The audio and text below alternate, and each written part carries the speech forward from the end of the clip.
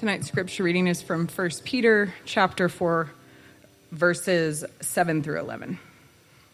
The end of all things is at hand. Therefore, be self-controlled and sober-minded for the sake of your prayers. Above all, keep loving one another earnestly, since love covers a multitude of sins. Show hospitality to one another without grumbling. As each has received a gift, use it to serve one another as good stewards of God's varied grace. Whoever speaks, as one who speaks oracles of God. Whoever serves, as one who serves by the strength that God supplies, in order that in everything God may be glorified through Jesus Christ. To him belong glory and dominion forever and ever. Amen. This is the word of the Lord. How do you find hope when you feel like the world is falling apart around you? W.B. Yeats, a poet, wrote a poem right after World War I that he called The Second Coming. And he says, "Turning and turning in the widening gyre, the falcon cannot hear the falconer. Things fall apart. The center cannot hold. Mere anarchy is loosed upon the world. The blood-dimmed tide is loosed, and everywhere the ceremony of innocence is drowned. The best lack all conviction, while the worst are full of passionate intensity. Surely the second coming is at hand." Well, how do we find hope in those times when we may feel like the center is not holding? I think that's the question that Peter's readers are asking. He starts off his instruction in this part. He's getting closer to the conclusion of his letter, and he says, the end of all things at hand. The end of all things are at hand. It's, some of you may feel that way tonight. You may just feel like, I'm at the end. I don't really have much of a hope beyond this. Some of you may not feel that way at all. You may have got a lot of good things going on, but you may be aware of just kind of a general sense in our culture that maybe something's ending or winding down or deeply broken, and you're wondering, how do I find hope in a time like this? Well, as we've gone through 1 Peter, I really think the whole theme of the book is hope. Chapter 1, verse 3, Peter praises God and Father of our Lord Jesus Christ. According to his great mercy, he has caused us to be born again to a living hope through the resurrection of Jesus Christ. And one way we can understand this whole book is he's writing readers that are discouraged, and he wants to encourage them by giving them hope and helping them rekindle hope. And in this verse, or this section, he gives 4 very practical things that we can do to restore our hope. And the first thing we can do is pray. Verse 7, therefore be self-controlled and sober-minded for the sake of your prayers. Be self-controlled and sober-minded for the sake of your prayers. He doesn't say prayer, he says prayers, because he's thinking about that ancient Christian practice of praying several times a day, morning, noon, and at night. You see it in Acts 2. They would go to the temple. They would do this corporately, and they would do this individually. You see it in the Psalms. Morning and evening do I praise you. This was one of the foundations of their spirituality, was praying morning, evening, morning, evening. And I think what he's saying is, as you're hearing the reports of persecution, and you're hearing things that are happening in Rome, and you're sitting at the bakery and you're talking to a brother or sister about a persecution that's broken out to the north, and you've heard that somebody you love has been taken away in the middle of the night, instead of just focusing on that and telling the story again and again and again, take control of your mind and make sure you go back and pray. Do your prayers. I think that is so important for us in times of great anxiety. It's so easy to get so swept up in all of the stories and pressures and problems that we forget about prayer. And I know it can be daunting to think of praying 3 times a day. That may bring out memories of big fat prayer books or long hours of prayer, going to long prayer meetings. Maybe we can't do that 3 times a day. But I think one thing that we could do is step aside at lunch, step aside before dinner, step aside at the end of the night, and maybe just take 3 minutes and just breathe in the name of Jesus and breathe it out again. Breathe in the name of Jesus and breathe it out again. You know, we might call that contemplative prayer, or meditative prayer, or centering prayer. Call it whatever you want. It's an ancient practice. And it really can bring a measure of peace and stability to our days. And actually, they're studying this now. They're researching the brain chemistry. It's called the science of mindfulness. And they're looking at it, and they've gone into monasteries and watched what happens to nuns when they contemplate. They've tested it in other places, and they find that your brain chemistry settles down when you stop and breathe in and breathe out. You know what else they found in studies about people who struggle with sleep? The very worst thing you can do before you go to bed is check your phone. Worst thing you can do before you go to bed is check your phone. I feel like a grandpa here. I'm just going to say it again. I'm not against social media. My daughter knows how to get on it. And so that's how I remember your birthdays. But it's not a bad... I understand there's good things that can happen. But beloved, if you don't have time to stop 3 times a day and breathe in Jesus, how many times a day are you looking at your phone? I'm not going to be a Luddite and say damn the whole thing, but can we at least step back and build in a little bit of contemplation in the middle of the day? Just to wind it down. The next thing Peter tells us to do in an anxious time is to love. He says, verse 8, above all, keep loving one another earnestly, since love covers a multitude of sins. You may have remember the story of the Chilean miners in 2010 when they were trapped underground. And they were down there 69 days. I think all of them came out. They're making a movie of it now, and there's been several stories written about it. It's really fascinating. In the beginning, there was just this flurry of love and unity. They were gathering together in the dark for prayer. They were sacrificing. They were giving their food to each other. But as the days wore on, they turned against each other. And that's understandable, isn't it? When we feel tremendous pressure, when it feels like things are going against you, when your team is losing or your company's struggling, and it's so easy to turn on each other. And so Peter is talking to people who are feeling the heat, and he's saying, don't turn on each other.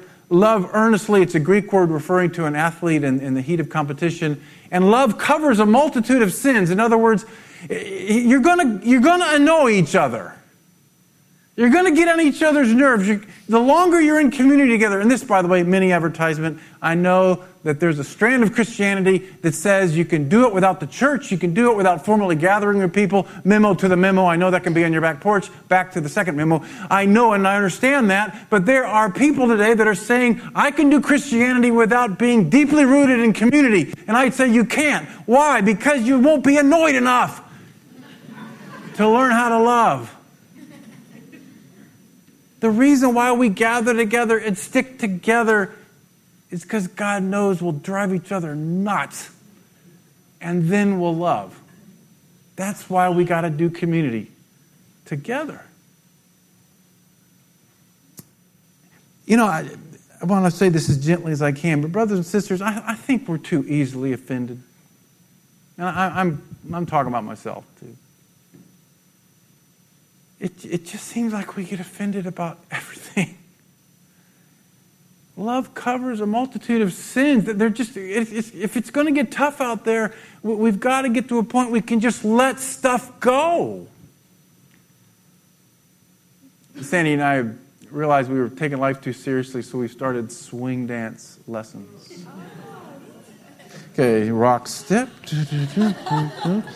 So it's Laurel Theater, Wednesday nights, 7 o'clock or 7:30, $3. It's in our price range.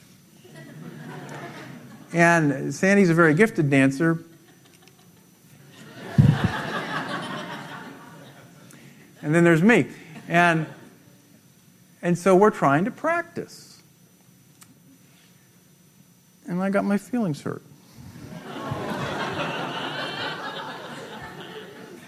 I really did.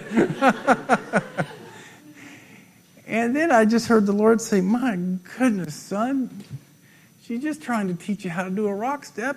Grow up. We just get a little offended a little too easily. Love covers a multitude of sins. And I do think our hope is related to that. You know, if I just kind of sink into my bitterness, I move towards despair. But if I stay in community, if I keep walking with you, if we keep working on it, I feel hopeful. And by the way, if one of the places where we really can struggle with stress and it can affect our relationship is marriage. And there's going to be a great opportunity to get some training there. November 4th, there's a day-long seminary at First Pres. You're going to hear more about it on the weekly newsletter. There's financial aid if you can't afford it, but it's just, even if you're in a good place in marriage, it's a great opportunity to love earnestly. The third thing he says is eat. Show hospitality to others without grumbling. You know, one of the very best things you can do when you are discouraged, when you feel stressed out, when everything seems like it's falling apart around you, the very best thing that you can do, have somebody over for dinner. Yeah, the movie Gods and Men we showed a few Lents ago, it's a wonderful story. It's just a wonderful story of a monastery in Algeria that was essentially about to be wiped out by terrorists. And there's a scene, I'll never forget it, where there's a helicopter with a full gunnery flying over the monastery, and you look down inside, and the brothers are all eating together. And they never stopped eating and praying, even unto martyrdom. It's so easy to turn inward when you're under stress, isn't it? It's just so easy, metaphorically or even literally, to just build a bunker. I'm scared to death. I'm going into my basement and I'm not coming out. I'm going to put enough food in there to stay forever. And I'm going to keep you out. That's the road to bad stuff. Hospitality, opening the table, is a way out.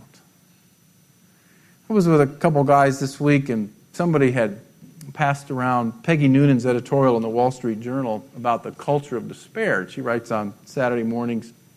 And she was explaining why she thought people were buying so many guns. And she said, it's because people are afraid. She said they've read Cormac McCarthy's novel, The Road, and they think that America might end that way, and they're Americans, and they're not going to go down without a fight.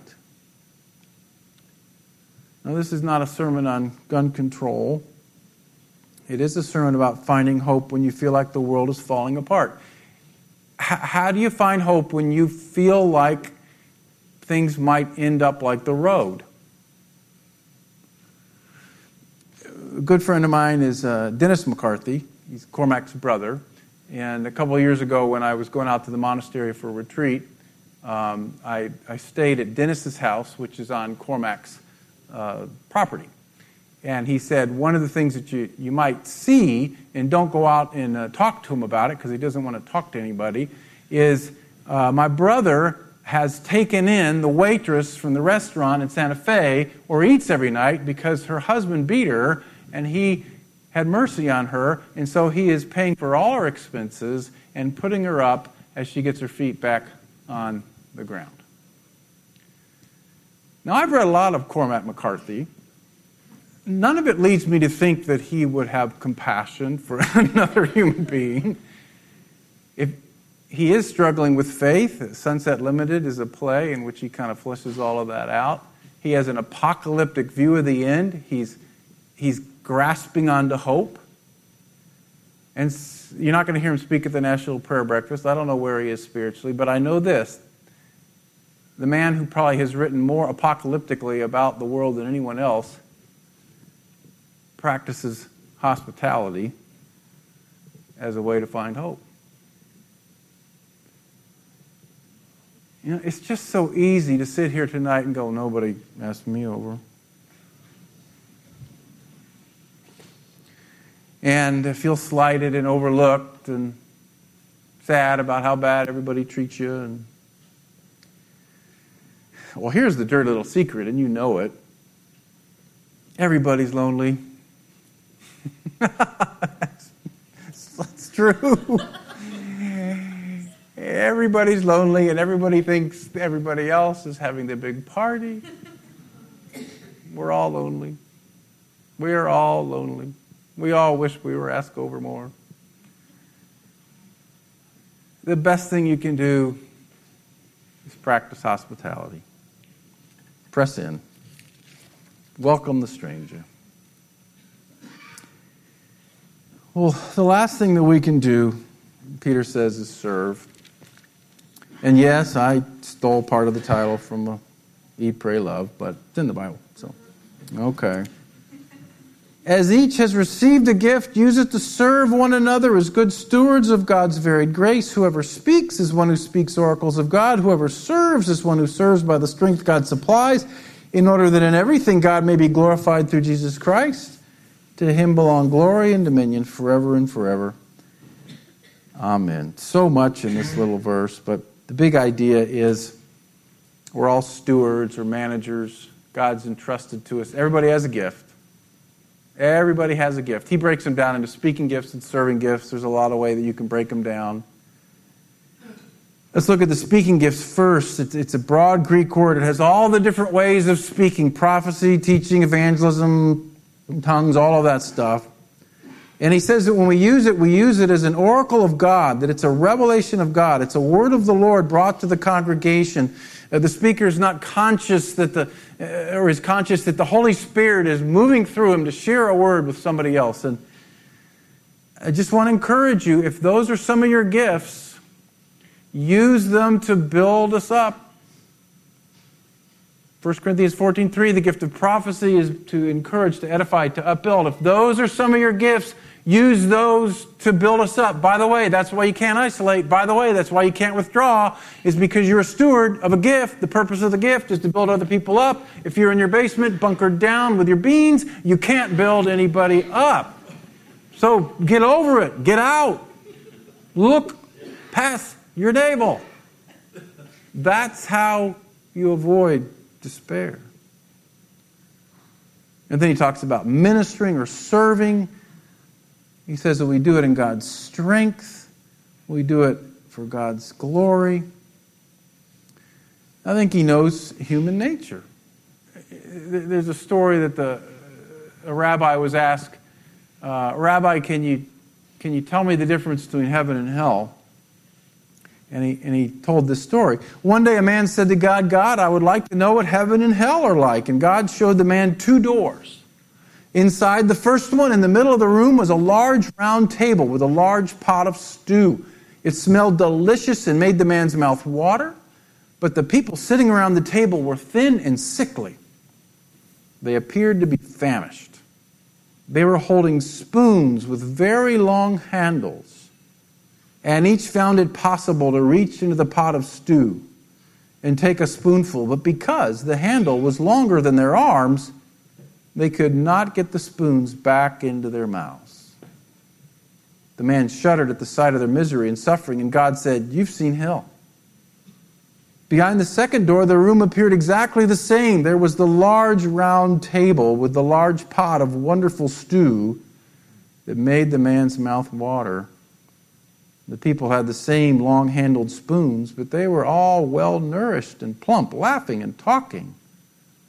The man said, I don't understand. And God smiled. It is simple, he said. Love only requires one's skill. These people learned early on to share and feed one another, while the greedy only think of themselves. I think that's what he's trying to say, actually throughout this whole letter, right? Because everything he says is about reaching out. You isolate, you feel sorry for yourself, you cut yourself off, you focus on your own pity, you lose hope. You turn outward, you give, you serve, you focus on the needs of others, you find hope. It's a very simple biblical principle. So how do we renew our hope when we fear the sinner will not hold? We eat, we pray, we love, we serve. Let's pray.